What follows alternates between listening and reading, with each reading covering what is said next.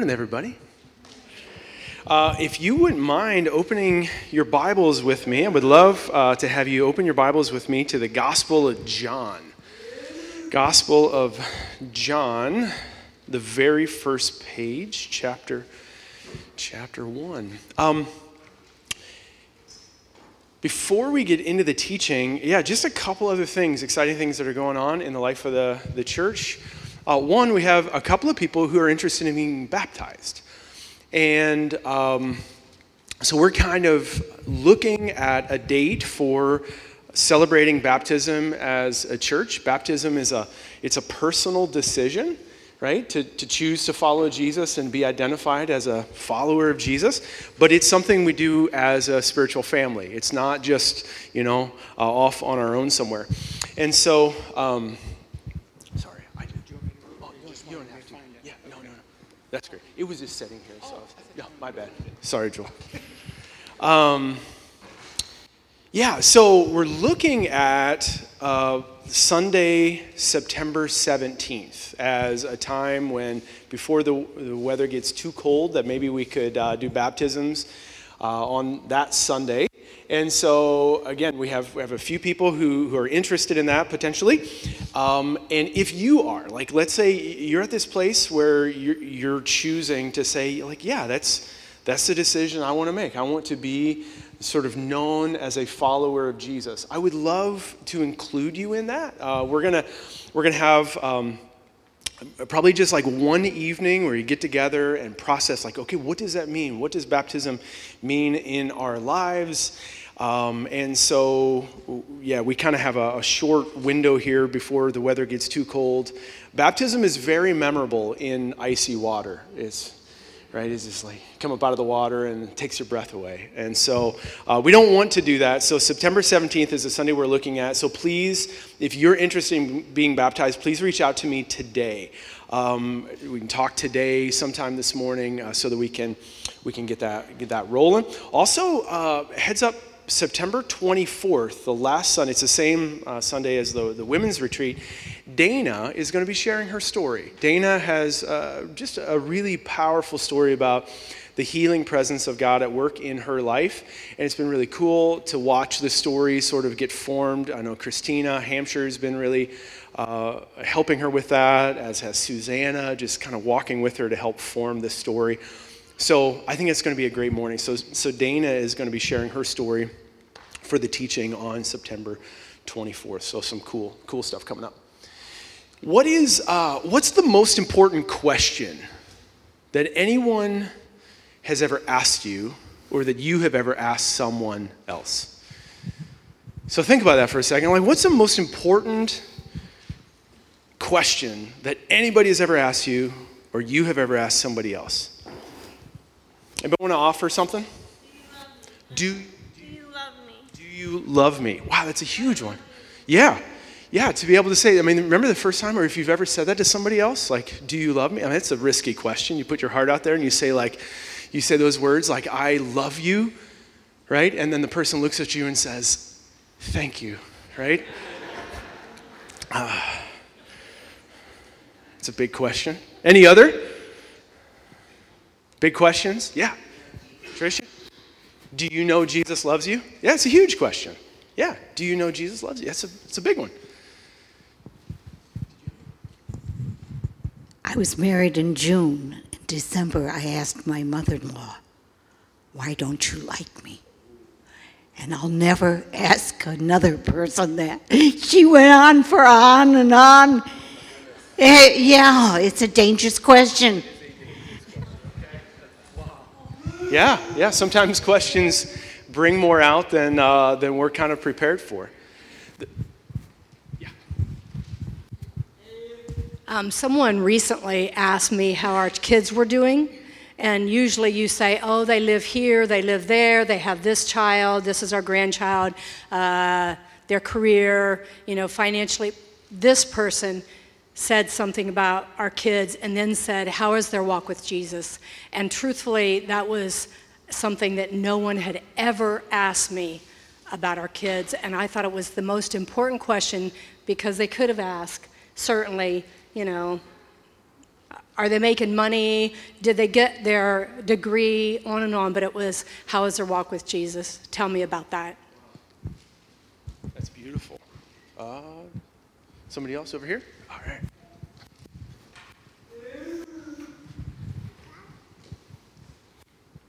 Will you marry me? How about that? We've been married 54 years now, this week. Yeah. This week, your anniversary, 54 years. Let's give them a hand. Yeah.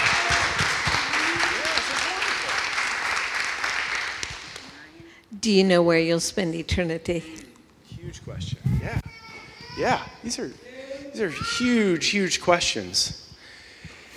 Questions are so important, right? Because they can, a good question can kind of open up something inside of us and make us think differently. The biggest question I ever asked someone was the same. It was, will you marry me, right?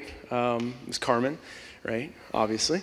And now, to be fair, me asking her that question was in response to her asking me, when are you going to ask me to marry you? So when I asked her to marry me, I was so nervous, I got down on both knees. It was like this, I'm serious. I got the ring, she turned around, and I'm on both knees, like this complete surrender. So it's a good way to start a marriage. So questions, it's interesting, in the word question, embedded in every question is a quest. Right? A good question, it opens up like this quest. When somebody asks you this question, like, how are your kids doing? And how is their life with Jesus? It opens up this whole new sort of perspective to say, like, wow, okay, I need to think about that and process, and maybe I need to have a conversation with them. When somebody asks you like these questions that are big, deep, important questions, it can set us on this quest. And this is what Jesus does. Jesus was a master teacher. Right? He was the greatest teacher who's ever walked the earth. And Jesus asked a lot of questions. If you go through the Gospels and you were just going to highlight and number every time Jesus asked a question, Matthew, Mark, Luke, and John, you would get 307 questions. Jesus asked 307 questions. People asked Jesus 180 questions, so almost twice as many he asked. The teacher is the one who was asking the questions. But even of the 180 questions people asked him, he only gave 5 direct answers. And most of the time when people asked him a question, he did what good Jewish rabbis do. He asked them a question in response. Because Jesus knew that, hey, if I ask the right questions, it's going to set people on a quest to go deeper with him and deeper in their life with God. So these are a couple of the questions that Jesus asked throughout his ministry. Questions like, do you believe that I am able to do this? Why do you call me good? Why are you so afraid? What do you want me to do for you? Why do you call me Lord, Lord, and not do what I tell you? If you love only those who love you, what credit is that to you? Do you want to get well? Who do you say that I am? Do you love me? And my personal favorite, do you have anything to eat? I love that. It's crazy. It's like after the resurrection, Jesus looks at his disciples. You guys got anything to eat? I'm kind of hungry. I love that.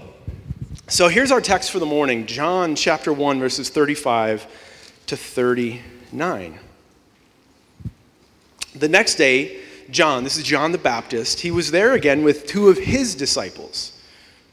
And when he saw Jesus passing by, he said, "Look, the Lamb of God."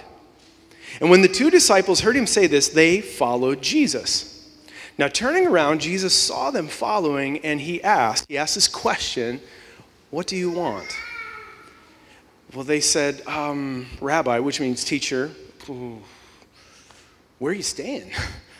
Jesus said, "Well, come, and you will see." So these are, if you have a Bible that has the red letters of Jesus, so the words of Jesus, some Bibles are in red, and so it just gives priority to his words. You would notice these are the very first red letters in the Gospel of John. These are the first words spoken out of the mouth of Jesus. The very first thing Jesus says is this question. He asks a question. And I always understood, as I was reading this, I'm like, oh, this is good. Jesus is just making small talk. You know, here the setting is you got John the Baptist, and he's teaching and preparing his way for the Messiah. That's what he understands himself to be doing.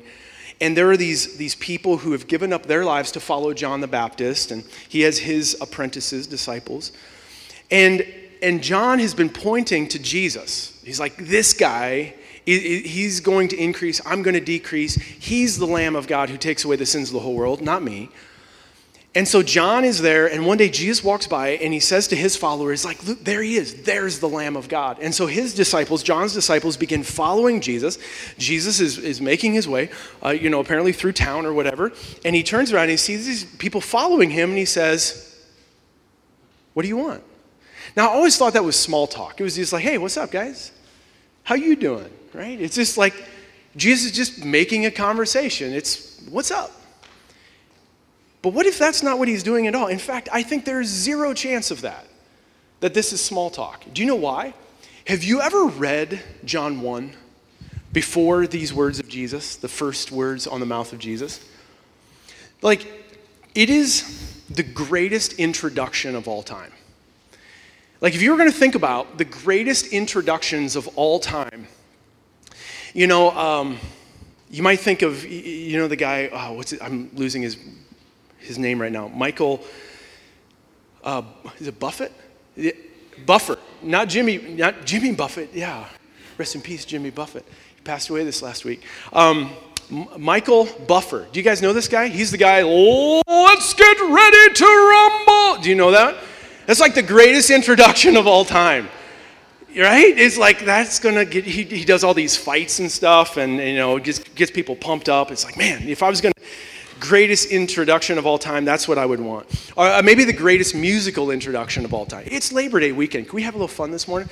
The greatest musical introduction of all time. Right? Maybe you have songs that come to your mind, like songs that just kind of get you pumped, they get you amped for the song. Now, some of you might like country music. Personally, I might offend some people here this morning. I'll take a risk, but I think country music is one of the biggest oxymorons of... see, I told you. Do you still love me? Right? It's country, but it's not really music. I like rock and roll. So put another dime in the jukebox. So for me, one of the greatest introductions of all time is this song. Josh is going to play it for you. It's a song called "It's a Final Countdown." So arguably one of the greatest musical introductions of all time. I think this is going. Oh, somebody's going to sing it. Jeannie's going to sing it. You got it in your head. Oh, we got some. Okay. So this. Do you know this? It's a final countdown. Just kind of gets you pumped. So, like, introductions. There you go. You can. So, these introductions, these greatest introductions of all time, they kind of get you pumped and they get you set for what's to come. And I would say the greatest introduction of all time isn't Michael Buffer, and it isn't the final countdown. It is John chapter 1. Because like John, as he's writing this, these are the kinds of things he says about Jesus. He says he was with God in the beginning. Right? Through him, you know what? This needs a little bit of something behind it. Go for it. He was with God in the beginning. Through him, all things were made, and without him, nothing was made that has been made. In him was life, and that life was the light of all mankind. His light, it shines in the darkness, and the darkness has not overcome it. The Word became flesh and made his dwelling among us. And we have seen his glory, the glory of the one and only Son who came from the Father, full of grace and truth. The law was given through Moses, but grace and truth came through Jesus Christ. No one has ever seen God but the one and only Son, who is himself God and is in closest relationship with the Father, has made him known. Look, the Lamb of God who takes away the sins of the whole world. Let's get ready to, right? That's what you expect right there. There you go. Thanks, Josh. This is like the greatest. Do you hear what John has been saying? It's Labor Day weekend. We got to have a little fun. Those people who are at the lake, they're missing all this good time. The greatest introduction of all time. Now, do you think John would give that build up and then put the first words on the lips of Jesus, hey, how's it going, guys?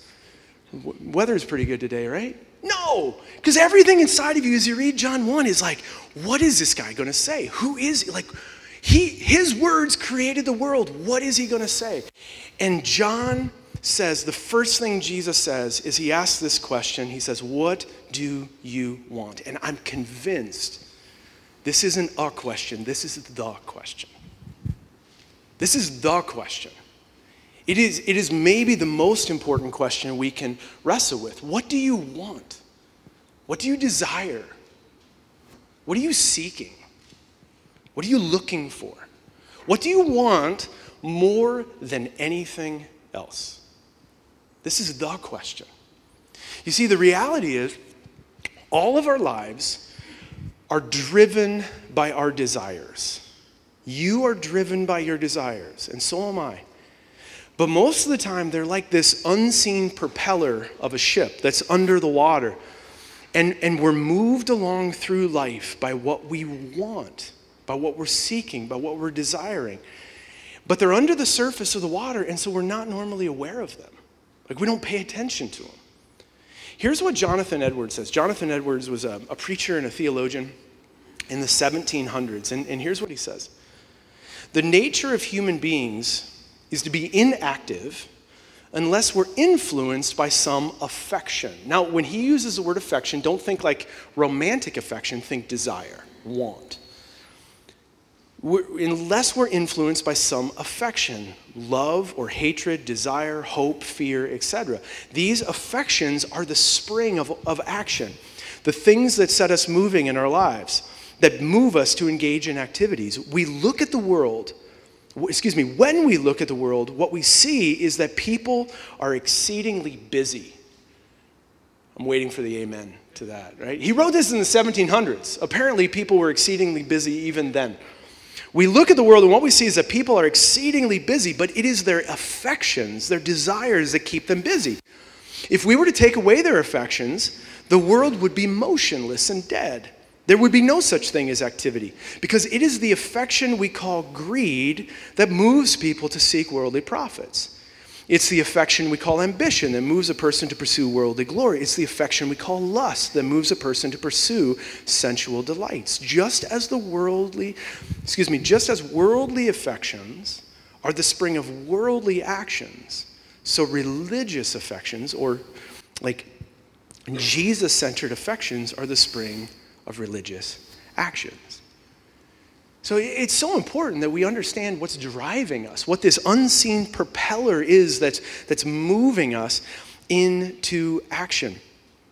Jesus does not make small talk with these disciples. He just gets after it. He's like, hey, you guys who are following me, what do you want most in this world? I mean, he just cuts right to the chase. What's driving your life? What are you seeking? What do you want more than anything else? What is keeping you exceedingly busy? I'm convinced this is the central question of discipleship. What do you want? And here's the reality. If we don't name our deepest desires, we will just bounce from one unworthy want to the next. Right? Because we can want things that aren't worthy of our deepest desires. And I'm convinced, like most of us, we never take the time to actually examine this. We don't actually go on the quest that Jesus invites us to in this question, what do we want? So we just kind of bounce from one unworthy want to the next. So what are the kinds of things that move us through life? And Jonathan Edwards names some of them. There was another theologian who earlier than Jonathan Edwards. His name was Thomas Aquinas, and he said there were 4, and he called them idols. They're like 4 substitutes for God. And when you think idols, don't think like the little figurine you put on your shelf and burn incense to and all of that. It's not what idols are in our day. Idols are good things that are out of place, good things that are put in the center of our lives, and we begin to get worth and value from these things. Good things out of place. And he says there are 4 things, 4 substitutes for God. Slide 12. 4 substitutes for God that most people tend to pursue, and they're money, pleasure, power, and fame. Money, pleasure, power, fame. These are the things that drive most people's lives. And maybe they're driving our lives. What's your idol? Which of these 4 are you most tempted to? And you can play this little game. Arthur Brooks, who's a professor at Harvard Business School, he plays this little game with his students. He's like, okay, these are the 4 idols: money, pleasure, power, fame. Which do you get rid of? So do this little mental exercise. Which is the easiest one for you to be like, I don't need that, and you kick it away. You don't have to speak it, but just think about it. Okay, I'm done with this one. This thing doesn't have power over me. Okay, what's the next one? What's the next one you're going to get rid of? I don't need that one either. All right, what's the third one? You're like, okay, that's probably, I could do without that. You know what your idol is, right? The thing that's probably driving you, this one that's left. So let's just walk through these. Money. Jesus, he talks a lot about how money can drive our lives. He says this in the Gospel of Mark, chapter 4, verse 19. He says, okay, so be aware, the deceitfulness of wealth and the desires, you hear that word, right? The wants, the desires, the affections for other things come in and they choke out the word. So Jesus says something interesting here. He's like, if you want to know what can choke out your life with Jesus, he says, be aware, like the deceitfulness of wealth. That's a really interesting thing to say, isn't it? That in some ways, money or the abundance of money is deceitful. It makes promises to us that it cannot deliver on. That's what deceit is. It says one thing, but does another. And in some ways, wealth does this to us. What are the promises that money makes to us? I think the biggest one is security. You want to feel secure? Like, right? You need to have this money sort of stashed away. And the more money you have, the more secure you will be. That's what money promises us. And again, money is not bad, and we'll talk about that. But when money is that central driving force in our life, and I believe the lies it tells me that, wow, if I can just get a little bit more, then I'll be more secure. Then it becomes an idol. Money, it tells us that we can have joy. It will give us joy. If I just had a little bit more money, then I could buy those things that I wanted to buy. So it's kind of the byproduct of money. That was a good pun, the byproduct of money, B-U-I. And I didn't intend that. That, if I can just get this thing, it will bring joy into my life. And we all know, we get these brown packages that show up on our front porch, and you're like, oh, the joy, right? Of like this thing that I ordered yesterday, it came to my, and I'm like, yes, I get to open this thing. And then we open it, and we throw the brown box away, and we have the thing, and we just have joy for such a long time. Until we put something else in our car, right? It's just not true. It's deceitful. It's deceitfulness of wealth and the things that wealth can buy. Jesus says, okay, so watch out. Luke chapter 12, verse 15, watch out. I mean, here, these are red words of Jesus. Watch out.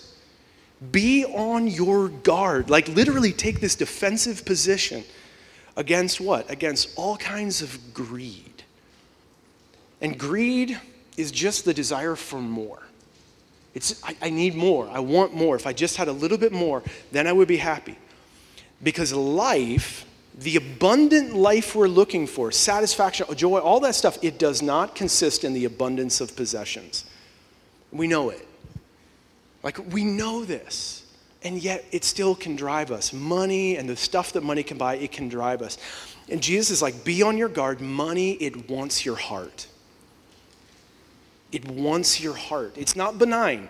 It's not passive. It like is coming for you. Watch out for it. And it wants to grab your heart. And it wants to take a hold of your heart. And it wants to be the thing that you treasure more than anything else. And it wants to be the central driving force of your life. This is what he says in Matthew 6:21. He says, where your treasure is, there your heart will be also. I mean, Jesus speaks very, very candidly about the warnings against allowing money to have that central place in our lives. Where your treasure is, there your heart, the thing that drives your desires, will be also. So what do we do? Like, as followers of Jesus, again, money isn't bad. And Jesus, he used money. He was supported by people with money. The early church, they generously shared their money. And I think there's a key to how we break the spell that money can have over us. And it's by generosity. Like, if you find, like, if this was the idol that you identified that, like, I can do without pleasure and power and fame, none of those things drive me. But if I'm really honest, money and stuff and all that, like, it's uncomfortable to name, but that's the thing I'm most tempted to put at the center of my life. The way to break the spell of that is generosity. Is by saying, okay, freely I've received, freely I give. I'm going to give myself away to bless other people.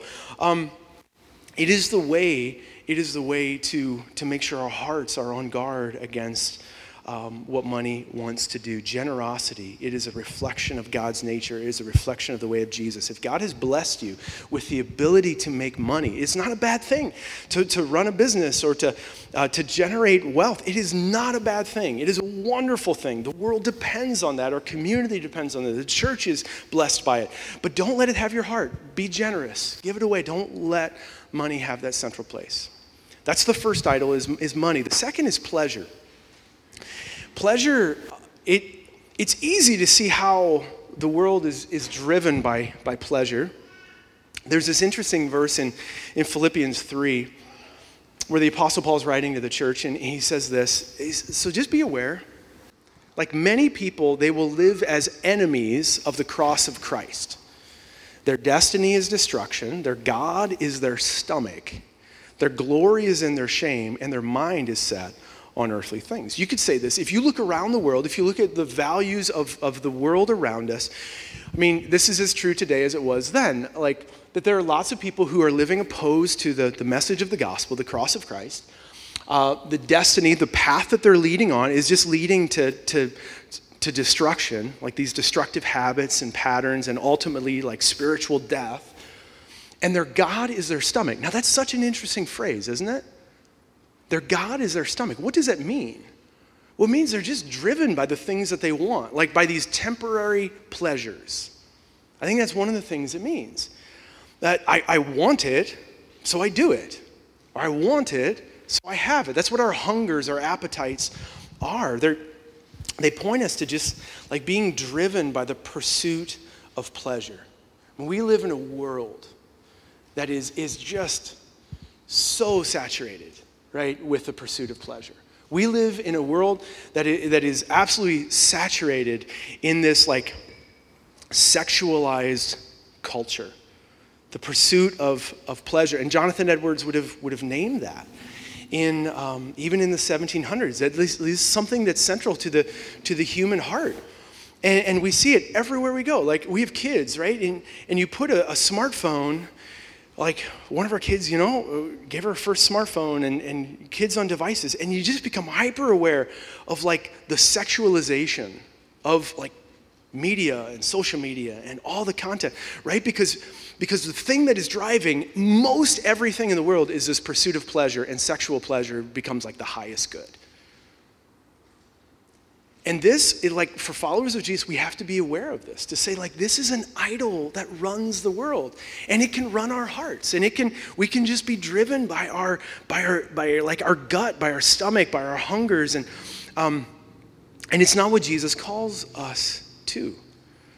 And we have like our brains are amazing things, like that God created us. He wired us with these chemicals that help us to experience pleasure.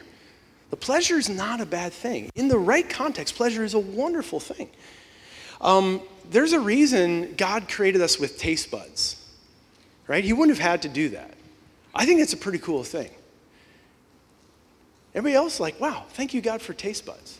Like food, it doesn't all have to taste like, cream of wheat or whatever. Sorry if you love cream of wheat. It's a little bit like country. Oh, sorry. I know, sorry. Kathy's going to sit me down and lecture me on Monday. Good, Monday's a holiday. But he gave us the ability to experience pleasure in our food. Like God created our bodies. Like, right? Our bodies are not a mystery to God. He created us this way. And so even like sexual desire, it is a wonderful thing in the right context, right? The context of a covenant relationship, of marriage between a husband and a wife. Like, this is a wonderful thing. And so pleasure is not bad, but when pleasure is driving our life, when it is the center of our life, and our whole life is a pursuit of pleasure, it will lead to destruction. It's so damaging. Because what happens is we pursue pleasure and we get this little hit of chemicals in our brain, the dopamine and oxytocin and this stuff, and it makes us feel pleasure, but that pleasure, it just fades so quickly, right? You do the thing you want to do, or you get the thing you want to get, and then it's just boom, it's just gone. And so what do? Well, you just need to go do the next thing, right? You need to do it. And we end up on this treadmill. I mean, right? And the treadmill of like pleasure, it can just go faster and faster and faster and faster until we're running and exhausted and going from thing to thing, seeking pleasure, and we're actually not getting anywhere. And some of us, like maybe this is our life right now. Like we have just been, we think we're pursuing pleasure, but it's actually leading us. It's leading us to an incredible amount of pain and exhaustion, and our life is unmanageable. And the thing is, we're actually looking for satisfaction. That's what we want. Like we want something that satisfies us. And the reality is that looking for our cravings and our hungers to satisfy us, like to bring us deep satisfaction, is like trying to get full by eating cotton candy. Right? The Wayne County Fair is coming up this week. Right? Do you guys like cotton candy? I mean, I don't either, but it's a good example of this.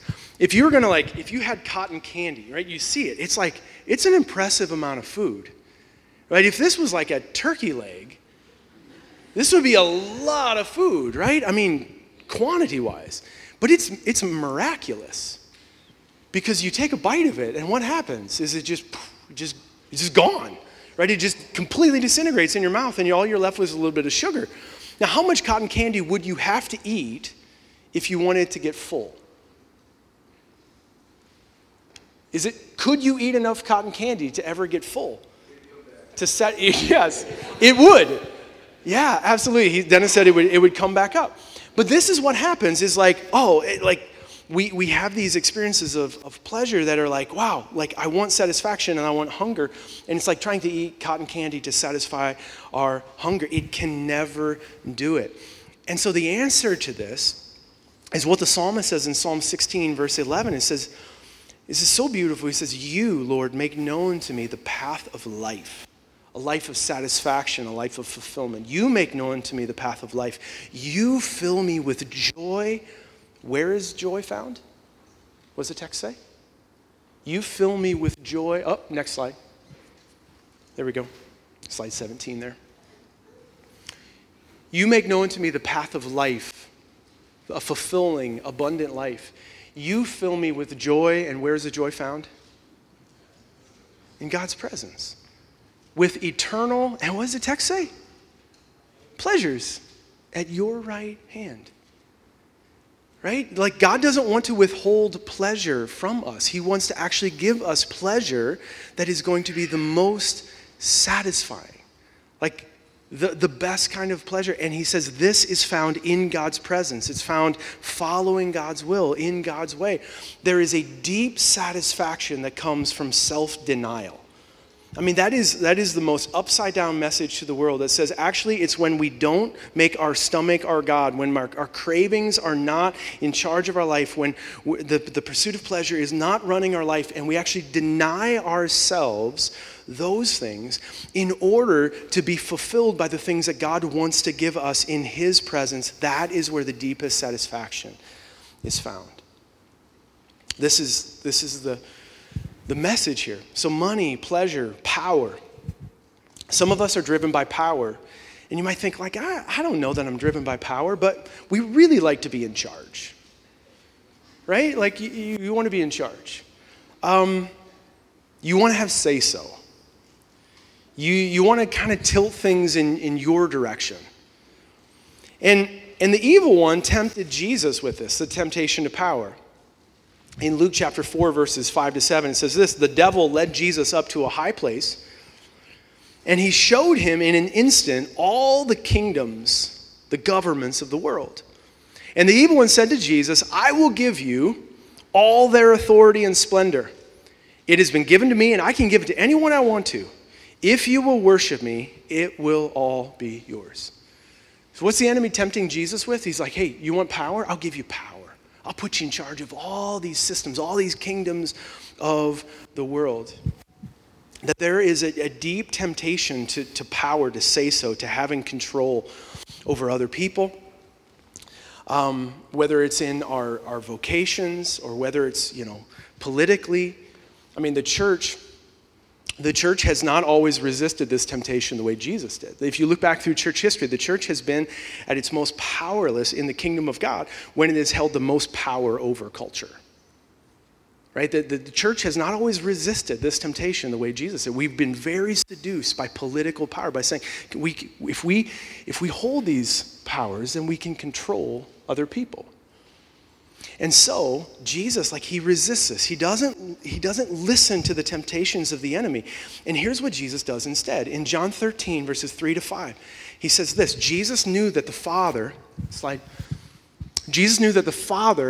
had put all things under his, what? His power. Jesus knew in this moment, in this scene, that he had all the power. He didn't have to give in to the enemy. The Father had given him all power. All power in heaven and on earth was under the feet of Jesus. And what does he do with all power? This is what the all-powerful God looks like. This is so beautiful. And that he had come from God and was returning to God. And so he got up from the meal. He took off his outer clothing. He wrapped a towel around his waist. And after that, he poured water into a basin and began to wash his disciples' feet, drying them with the towel that was wrapped around him. You want to know what the all-powerful God looks like? Jesus, when all power is under his feet, he uses that power to serve his disciples, to wash their feet. Even the disciples who were set against him. He washed Judas's feet. This is mind-blowing. That this is what Jesus does with power. That Jesus, when we surrender our life to him and we make him Lord of our life, he gives us power, and it is always the power to serve other people. To serve even those who would consider us their enemies. It is the power to be poured out for the needs of the world, not the power to control, but the power to serve and to seek another's good. So whatever power you have, whether it's a lot or a little, whatever position you have, whatever platform you have, use it to serve other people. This is how we push back against this idol of power. And we use it to serve and to lift others up. Money, pleasure, power, and the last one is fame. And maybe the word fame doesn't do it for you. I don't really care about being famous, but you really like to be honored. It's like, in a group of people, you really like to be honored for your achievements, or you want the admiration of others. Right? You want other people to admire you and to think well of you. I really want strangers to think well of me. So I bought a car that I couldn't afford so that those people that I'll never meet again at the stoplight will think I'm pretty cool when I drive by. No? I won't make eye contact, right? This is what we do. I bought a house I couldn't afford because I really wanted people to think, I'm doing well. I mean, man, this is our world. We want to be honored. We want to be appreciated and thought highly of by others. We want the admiration of others. And this can run our life. We can spend our whole lives thinking what will people think? What will people think about these decisions? The culture I grew up in, this was the thing, because the opposite of fame and honor and admiration is shame, right? And the question is, what will people think about this? And if you are driven by that question, right, as you get dressed in the morning or as you make decisions about your life, you think okay, what will people think about this? There's a pretty good chance that this is the one. Right? This fame, this honor, this admiration, or you make posts on social media, and if you get a lot of feedback on it, you're like, wow, I feel really good. And if you don't get much feedback, you're kind of down in the dumps. I mean, this This drives many, many of our lives. And Jesus wants to break this addiction to fame and honor and the admiration of others, or the shame that comes from not having it. And this is the invitation of Jesus. This is what he says in Matthew 6:4. He's speaking to his disciples and he says, your Father who sees what is done in secret will reward you. And I love this. It's like Jesus is saying, hey, just stop paying attention to all of those other people and all of those nameless, faceless people that you're just subconsciously trying to impress. And pay attention to the one who really loves you and knows you, your Father, because he sees what is done in secret. And so your life, like when it is done, like with God and like it's lived in relationship with God, like there is a reward of deep satisfaction that comes from that. Money, pleasure, power, fame. How are we doing? Is this helpful at all to just kind of clarify? What do you want? Which of these things are you tempted to want, to put at the center of your life? Now, here's the key to everything, right? If you know, like if maybe you're identifying like, okay, it's money for me, or it's pleasure, or it's power, it's fame, whatever it is, this is the key to everything. This will absolutely unlock everything for us. And this is what Jesus says in Matthew 6, verse 33. He says, but seek, but want, but desire first above everything else, the kingdom of God, his kingdom and his righteousness, and all these things will be given to you as well. What's Jesus saying? It's about priority.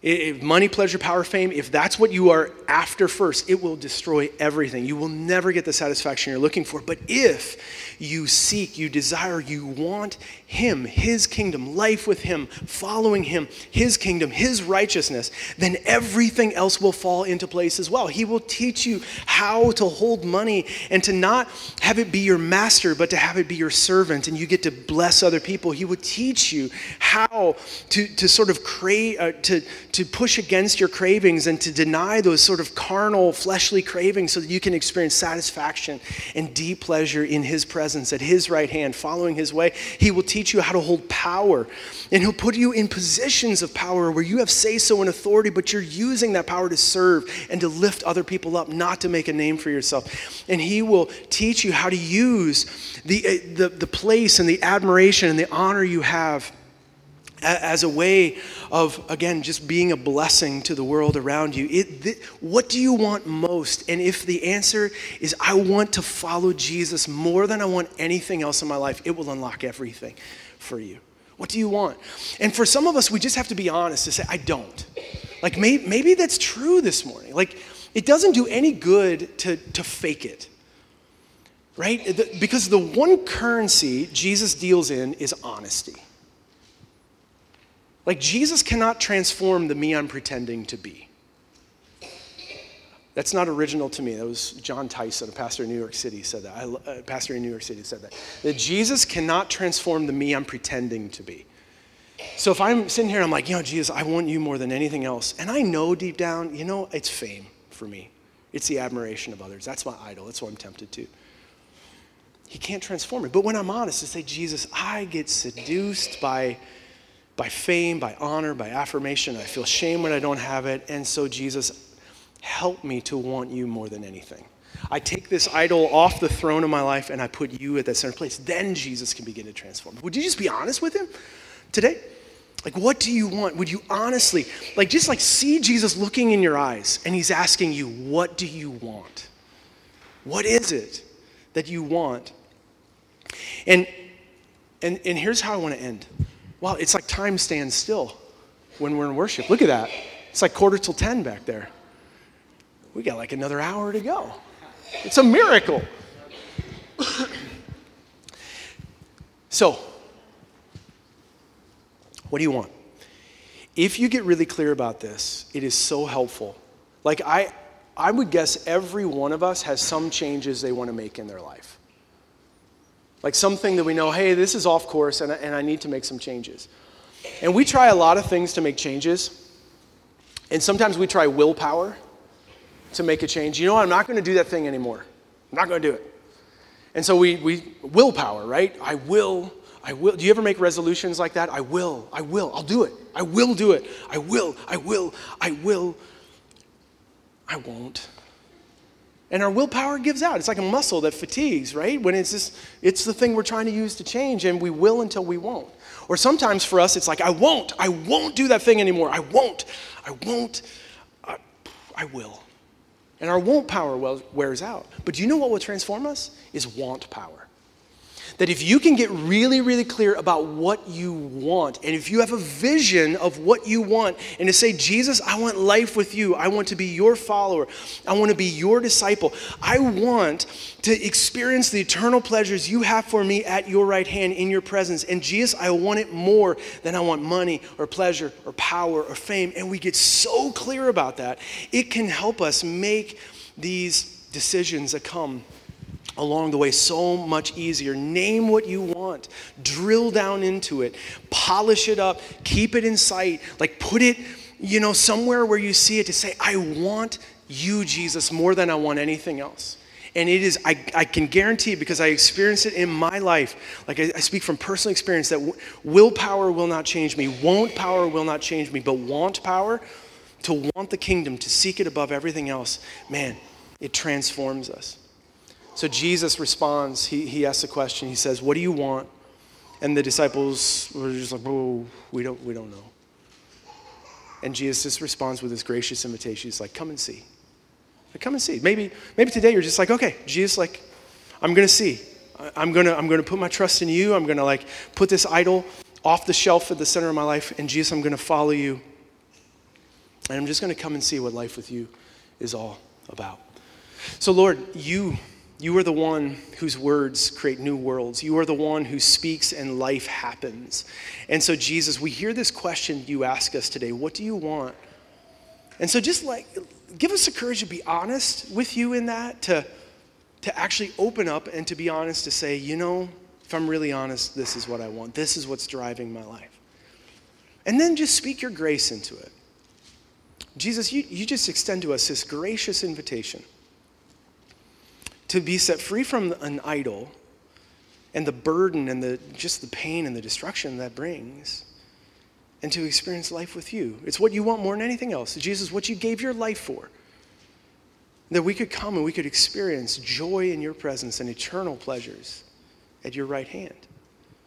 And so Jesus, we just say, even now in this moment, we say, like, we're giving up on willpower, we're giving up on won't power, and Jesus, we ask you to transform our wants, our desires, that we would seek you, want you, desire you, and life with you more than we want anything else. Jesus, we want to see and we want to experience it, and we want to know you and the life that you offer us. We thank you, Lord. We pray all this in Jesus' name.